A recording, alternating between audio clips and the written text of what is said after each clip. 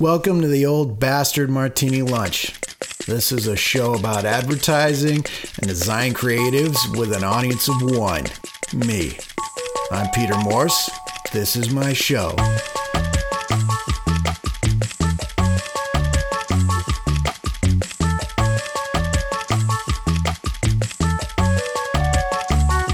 A very dry martini. A very dry, arid, barren, desiccated, veritable dust bowl of a martini. I want a martini that can be declared a disaster area. Makes me just such a martini. Welcome back to me. I'm reclaiming my show. If you just started listening, you missed Naveen's attempt at stealing the show right out from under me, but not so fast, lady. This show features recorded conversations between me and other ad pros and reckless creatives, or are the conversations between me and other reckless pros and ad creatives? I don't know, and that confusion will never be clearer than this next conversation.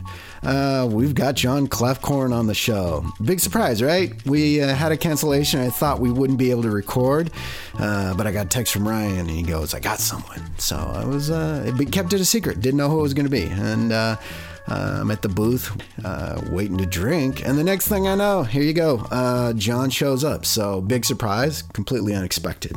Do you know John? Of course you do. He's a living legend. He's a VP at Swanson Russell. He's one of the creative directors. The guy's got all kinds of history and experience.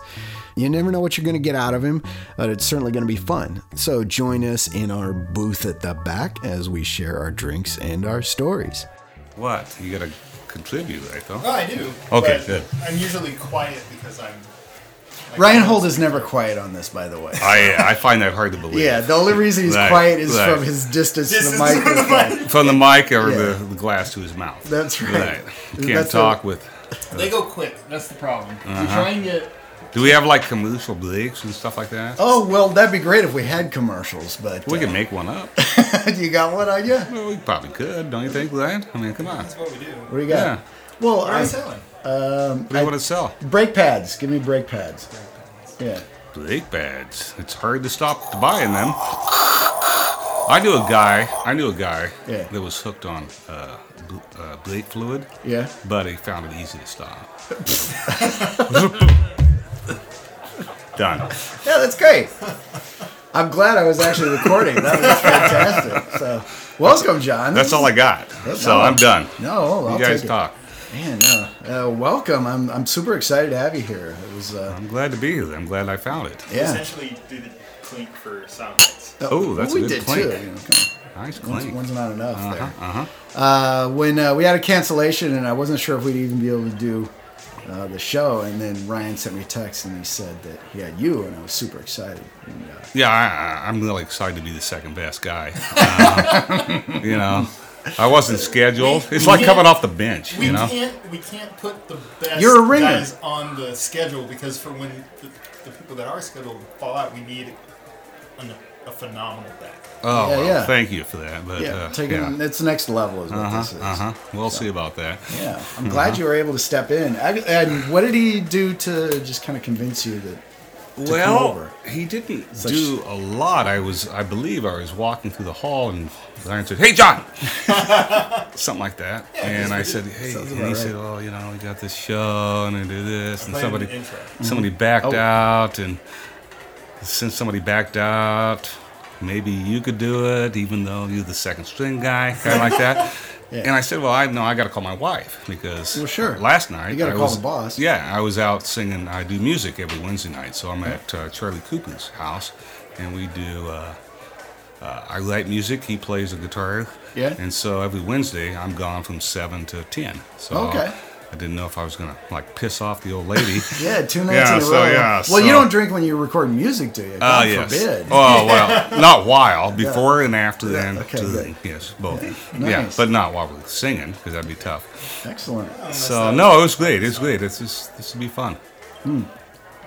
All right, so since we haven't had you on the show, let's talk a little bit about your history.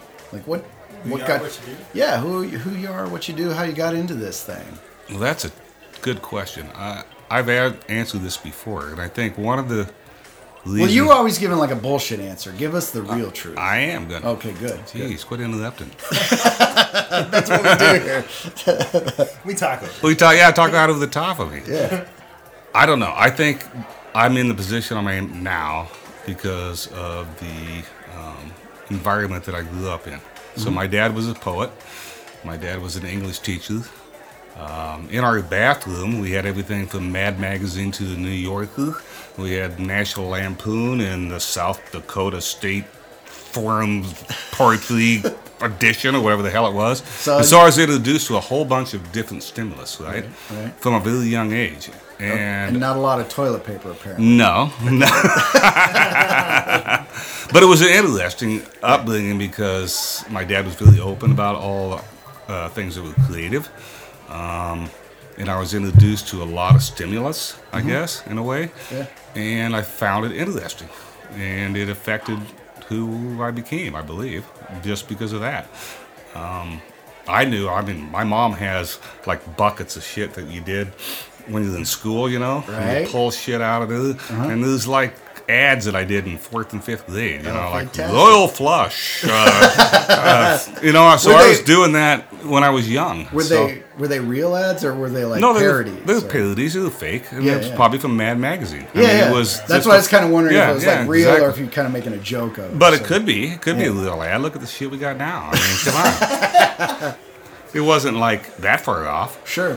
It wasn't digital, but it was what it was. Yeah. So I think that influenced me a lot on the creative side to be interested in what other people wrote, what other people drew. I was also an artist, I thought. Well, sure. When I was younger. I mean, I did a lot of like, didn't take me long to figure out that yellow and red turned to orange, and you can paint outside the lines and not, be shot.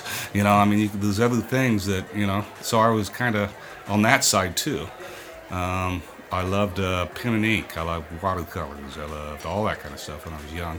So what, as far as like a timeline, what was that as your age and then the years of that? Because I'm kind of curious because I think what you're talking about is interesting to me because I think by the time my generation comes around, folks are talking about, color theory and introducing kids to that, a little bit earlier on, whereas I feel like in your situation, that's something you kind of had to figure out yourself for a while. I think that's exactly right. There was no color theory. Nobody taught me anything. It was just discovery. Right. That you could actually take crayons and mix them together and it turned into a different color, or watercolors or oils, and things would change.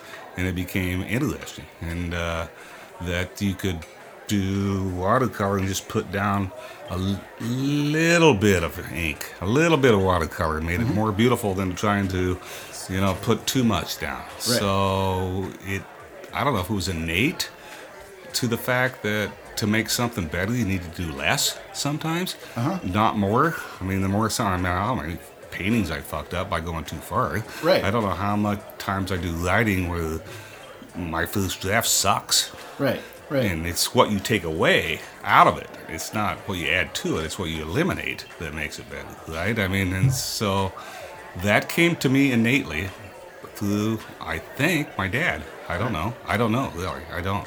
Right. But that's a really interesting thought. Like, I was going to come back to it, but I'm going to just do it right now. So you're talking about watercolor. So obviously, just how you're talking about it, you've had experience with that. That you start light and you layer and continue to build on that. And that's where you achieve just these washes and build, vibrance and contrast. So right. You get that. So, but writing copy, you're saying like subtracting. So it's not like you send somebody says, hey, we'll take it back to brake pads. We're selling brake pads. Right. Give me some copy for that. So the watercolor version of that would be like, buy brake pads, right? Right. The next one, let's jazz it up. You know what I mean? Pads. So, well, but I feel like copywriting. What you're saying is, you throw a lot more at it, and you then can throw a whole shit about it and say brake pads are made out of graphite, and they hook to the brake pads and they hook to the disc, and therefore when you push the brake, it stops your car and you're safe. Or you could say, stopping is just as important as going. Right. Think about it. Right. You know, so it's how do you get to that point where it's relevant, right, to somebody? You don't have to say, and it's more difficult to do that, yes. I believe. Yeah. You know, I mean, there's a whole bunch of quotes that would say, sorry about the length of this letter, but I didn't have time to write a postcard. Right? Because if I did, it takes me more time to do that. Every word I have to count for it. A letter I can go on for, you know, and that's why I have problems, I think, sometimes with the computer world. You know, when you have instant, and it's so easy to go so deep. Whereas if you start with a pad and a pencil, you have to, everything you put down, you can cross off, you can define it down to what the essence is. Mm-hmm. I mean, I have a difficult time trying to write a blank page on an Excel sheet or on a Microsoft Word sheet. I mean, it's just a blank page, and you're sitting through the computer, and you know, and you can type it in, and then you can save that and delete this, and you got different. Yeah, all kinds of variations of it. But to do it on paper, to start with, to me, makes me have to think about, okay, yeah, you got all these options, and now I can't look it up right away, and if I'm wrong, so what? We'll fix it later. You know, I mean, I don't know. I'm old school, I guess, on that, but I think that's valuable because I know at one time I was freelancing over at Swanson, and there was a position open, and I went and interviewed, and I think it was you and Joe and how'd that go? Not good, but mostly because I'm just giving you shit. Like your guys' perspective, you're like, well, how do you work through a problem, you know? Because for me, it was at that point, like, I'm going to jump on a computer and I'm just going to start. Whereas you guys were like, no, like, and Brian, sorry, that was the other guy in the room. It's like, no, you, like, I know from all you, it's like, let's step back and, like, think about that, what's going to work, and spend that time ahead of even stepping into, you know, putting that on the final part. Yeah. It becomes more final. I don't know how you would, Brian, but exactly, but... No, but I'm a big fan of that. I would think, knowing you as a designer, that you think through things a little. You don't just automatically jump in and. I like how you just insulted me there. So yeah. No, I'm just saying. No, I'm just interested. I mean, I'm like 18 feet away from him, like, and I still don't know the goddamn answer. So that says something right there. Right? There you go. I've gotten to the point where, like, every time I do go to the computer first, I start kicking myself. But that is a sadomasochist. The best process that I found, and I've even found myself doing this, like, just innately, is as soon as you get a full understanding of what that brief is and what the key messaging is, just start running through scenarios in your head. It's like, okay, how do we talk about this? This is the thing we're trying to say. What are all the factors? What are all the moving pieces? What are all the audiences? And then just trying to mentally build, like, a common thread. And just trying to visualize that, and honestly, it starts with spitting out the most ridiculous, silly shit, because like, those are the ones that come to your mind first, and sometimes you come back to them because there's something there, and then sometimes it just helps you build off of them and get to the good stuff. But like, it all starts in my head, and a lot of time, like, just stimulating wise, I got so much going on, and with the amount of work that my workload is right now, like, I have to shut the door, turn the lights, just be quiet, because if I'm distracted by anything, I can't focus on the details and figuring out what the common thread is. Oh yeah, I got it figured out now. That's what the stall is for. That's right. Crown goes dry. Yeah, the bottle is still there. It's been 2 years. Whatever. I feel like you and I put a dent in it before I left. Well, so. yeah, I've hit it a couple times. Yeah, he doesn't know you're walking by.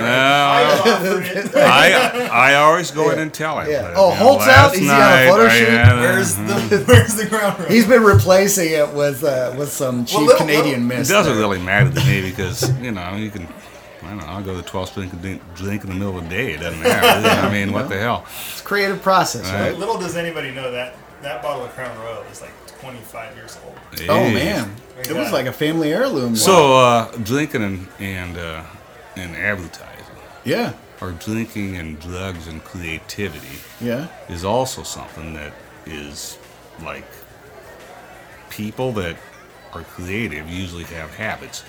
sure. Just the way it is. A lot of writers have, alcoholism. My dad had alcoholism, but Ernest Hemingway. Hemingway. There You you got go. a whole bunch Don't of let me them. hang it. No, but Ernest Hemingway. I'm just saying. There.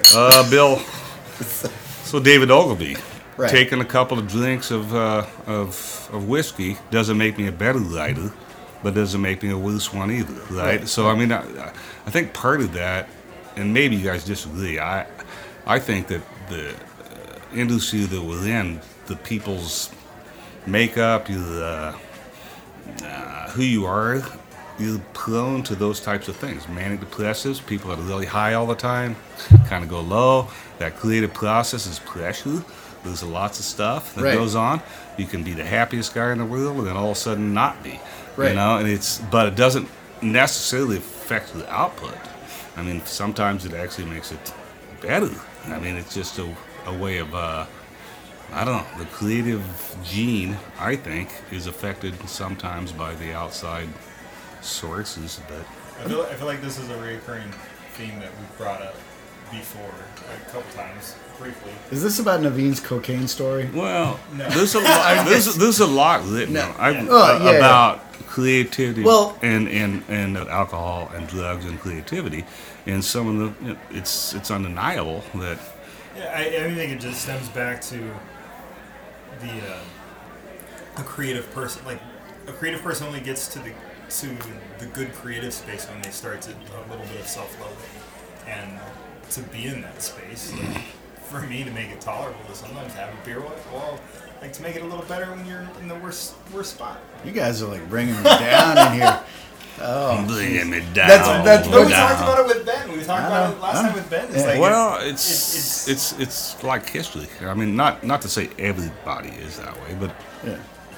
it's part of the Well, deal. I think. I don't know. Think Maybe. about you're into music. You like music, right? You're a I love musician. music. I like music all the time. All right, so think Play a about song. some of your favorite musicians, right? Right. And there are a lot of folks that experiment a little bit, and have some alcohol or have some Right. some drugs, and I can see. Not that I necessarily want to follow in their footsteps, because I feel like some people are on a path to self-destruction. Mm-hmm. But that being said, I do feel that there are other people that that are able to be more creative, or maybe it's not even be creative. Maybe that creative is in there. It's just a matter of loosening up to kind of kick that out. to let it exist. Yeah, I mean, one of my favorite bands from the 90s was the Cocteau Twins, and they had an amazing album, Heaven or Las Vegas. And then they're like, we've got a lot of problems with drugs and alcohol. We're going to clean up. And the next album, it was like, it was good, but it's boring. You know what I mean? So I feel like they lost that sort of creative edge, and which is horrible for me to be somehow advocating. People need to, do Not something. through advocating it. Well, can you achieve it through exercise, where you release those endorphins and you're happy and excited? And Plenty of people have done it. Yeah. It's not inclusive. It's not like you have to indulge in things to be. But I think percentage-wise, I think the people that go to the top have those issues. I'm sorry, I do. I think that's part of the makeup, Right. and that's why they're creative. That's why they can think differently. That's why they maybe look at a problem and solve it a different way than somebody else. It's like super logical, and Right. this is A, B, C. I mean, they. Throw logic out the window and take a different But- perspective. Right, exactly. does that, so let's say alcohol or drugs, does that open the door to that creativity, or is the person, the creative person, say to themselves, maybe they're more receptive to the idea of alcohol and drugs? I'd say You know what I mean? second. I don't think alcohol and drugs is going to make somebody creative. I think Well, that's what I'm kind of curious. Yeah. So it's like, I don't think that. Are they drawn to that, or I is think that it's the people that are creative who are drawn more to the alcohol. I mean, I think they learned that the alcohol and drugs removes that barrier for them to put that stuff out. All right, I'm gonna throw a wrench in. let's throw something else. We're tired of that. No. So, believe it or not, I've never had any trouble with creative. So that feels like me saying that, I don't need dick pills or something. But I found the value of drinking for sales, because I didn't drink anything till probably like 32 to 35, somewhere along there. That's where you start drinking? Yeah. I'm making up for lost time here. Okay. So, that explains a lot. Yeah.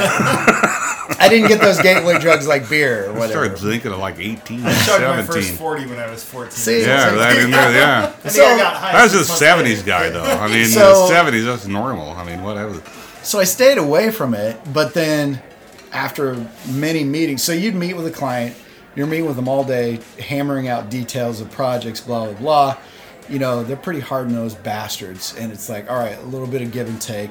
And then you go to the bar with them at 5 o'clock, and they're like, all right, now let me tell you about why I'm being such a pain in the ass about this. And suddenly, have a couple drinks, people are actually engaging and talking about, like, here's what I need from you to get over this hump, because these are the people that I'm talking to. And then as a creative, I'm like, all right, hey, that's cool. Like, we can do that. You need to understand kind of where we're coming from. And suddenly there was a lot more, fluidity to the conversation. I realized, shit, business is being done. Yeah, After hours business with being drinking. done at bars and on the golf course. Yeah. Imagine that. I still haven't got the I mean, golf yeah. course thing, but well, definitely the drinking. that's a different level of whatever. So, but- yeah, that's boss level. but it's also true, I believe. Yeah. I think people in the meeting room are trying to be, politically correct and don't want to say something wrong and business, X over here. And if you really could say what you wanted to say, you'd be at the goddamn bar.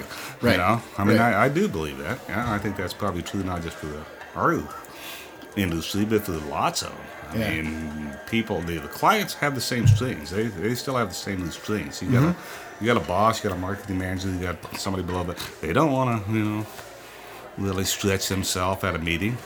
Right. Not necessarily, but they will maybe tell you what I'm up against later when they feel free to talk, and that's that. I think a lot of camaraderie, relationships, and all that kind of stuff can happen after the official meeting. Right. And that's not true for all clients. I mean, I've had a bunch of clients in meetings that we knew each other. It was awesome. It was great. You could talk to people. You could say anything the hell you wanted. But on the flip side, there's other ones that not so much. Right. You wanted, my tongue would bleed. I'd have blood coming down my chin, dripping onto my jeans because you can't really say, Right. But that's part of the game. I mean, advertising is a game. I mean, it's a big game. I mean, that's what it is. It's a political game. And the people that play it well do well. And the people that don't, End up recording podcasts in their basement. Exactly. And that's why we're here tonight. Thank you. Let's get a refill here, because I want to talk a little bit about this concept of marketing and metrics. You guys, Sounds good to me. you like immediately fell asleep.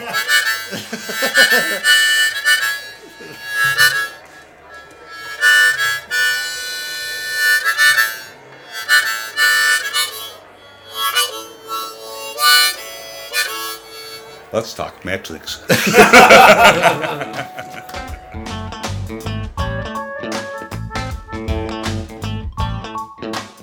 Well, there you go. Thank you, John Kloefkorn, for stepping in on short notice.